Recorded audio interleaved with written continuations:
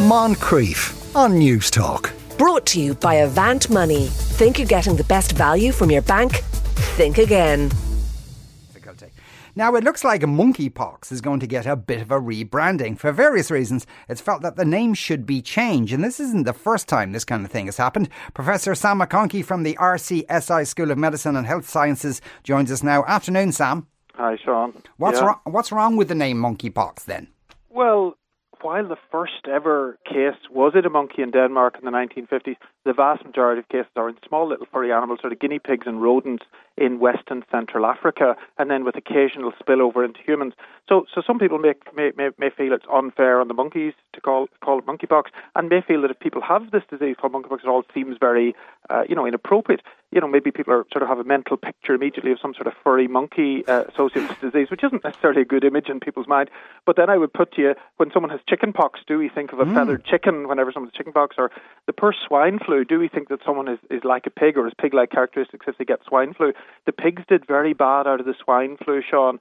That was inappropriately named. It should have been H1N1 2009. And unfortunately, all the pigs in Egypt were massacred because somebody thought that would help their people's chances through swine flu. So I think getting some precision in language is important. We don't want to offend people. We want to paint pictures in people's minds that are somehow helpful and meaningful and vivid. But it's very hard to change a name like monkeypox. It's so catching. It's been there now for a month and a half. It's going to be difficult to change. Yeah, I would imagine so. Who's in charge of ascribing the names?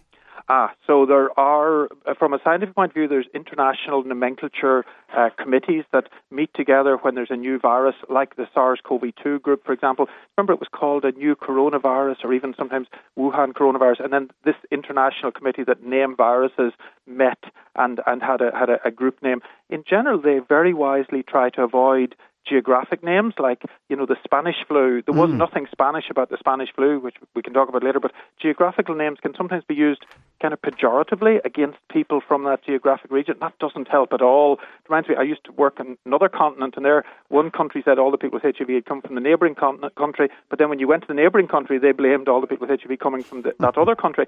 So people tend to blame foreigners. In fact, it leads to this xenophobia, this hatred of foreigners, and that's a problem that sometimes is linked to infections. We see the other as suspicious. Like you mentioned, the step parents earlier, we just view others who are different from us with suspicion. And I think one of the things of being a human is growing up and moving on from that and not saying just because somebody's different from me, they're necessarily bad or evil. So we shouldn't name them geographically. Should it be named after another animal like cow or monkey or swine? That can have its problems as well. Yeah, and I interestingly enough, I do recall in the early days of COVID, quite a few people wanted to refer to it as the Chinese virus. Exactly. For that. So why is the Spanish flu, why does that have nothing to do with Spain?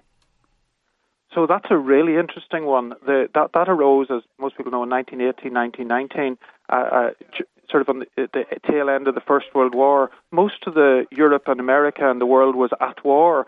So the media, God bless them, were actually restricted in what they could talk about. There was censorship of the media, and that's very normal during wars.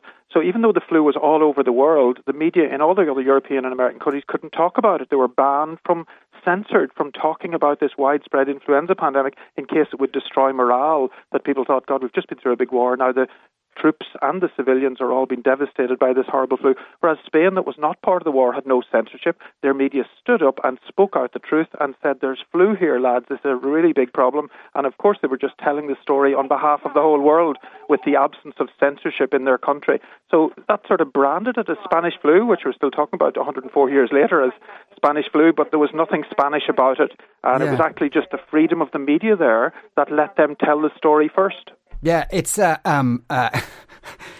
just shows how kind of difficult it is to shake a name once it's been attached to something. It is, although we have done a good job. Remember with SARS-CoV-2, we were talking about the Kent variant, the Indian variant, the South African variant, and then a group in WHO, the World Health Organization, met and said, no, let's give these variants Greek letters, Alpha, Delta, Omicron, that we all have used, and that has stuck. because in fairness, it's not fair to blame the people in Kent for the Kent variant. It's probably just the good scientists there discovered it and told us all about it quicker than the ones in wherever it was originally discovered. So the use of Greek letters, is no shame to the Greeks. It's probably a credit to the Greeks. They're probably very proud that their alphabet is still being used thousands of years later to name these scientific variants.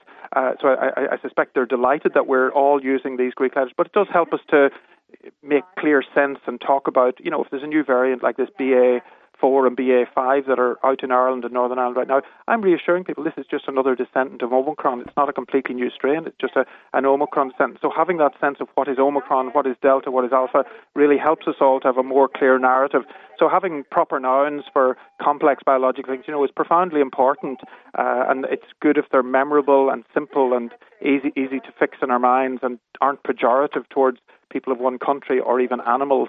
Yeah, I look forward to the monkeypox rebranding. Sam, thanks a million for talking to us today. That was Sam McConkey there. He's Associate Professor and Head of the Department of International Health and Tropical Medicine at RCSI School of Medicine and Health Sciences. Moncrief. Brought to you by Avant Money. Think you're getting the best value from your bank? Think again. Weekdays at 2 p.m. on News Talk.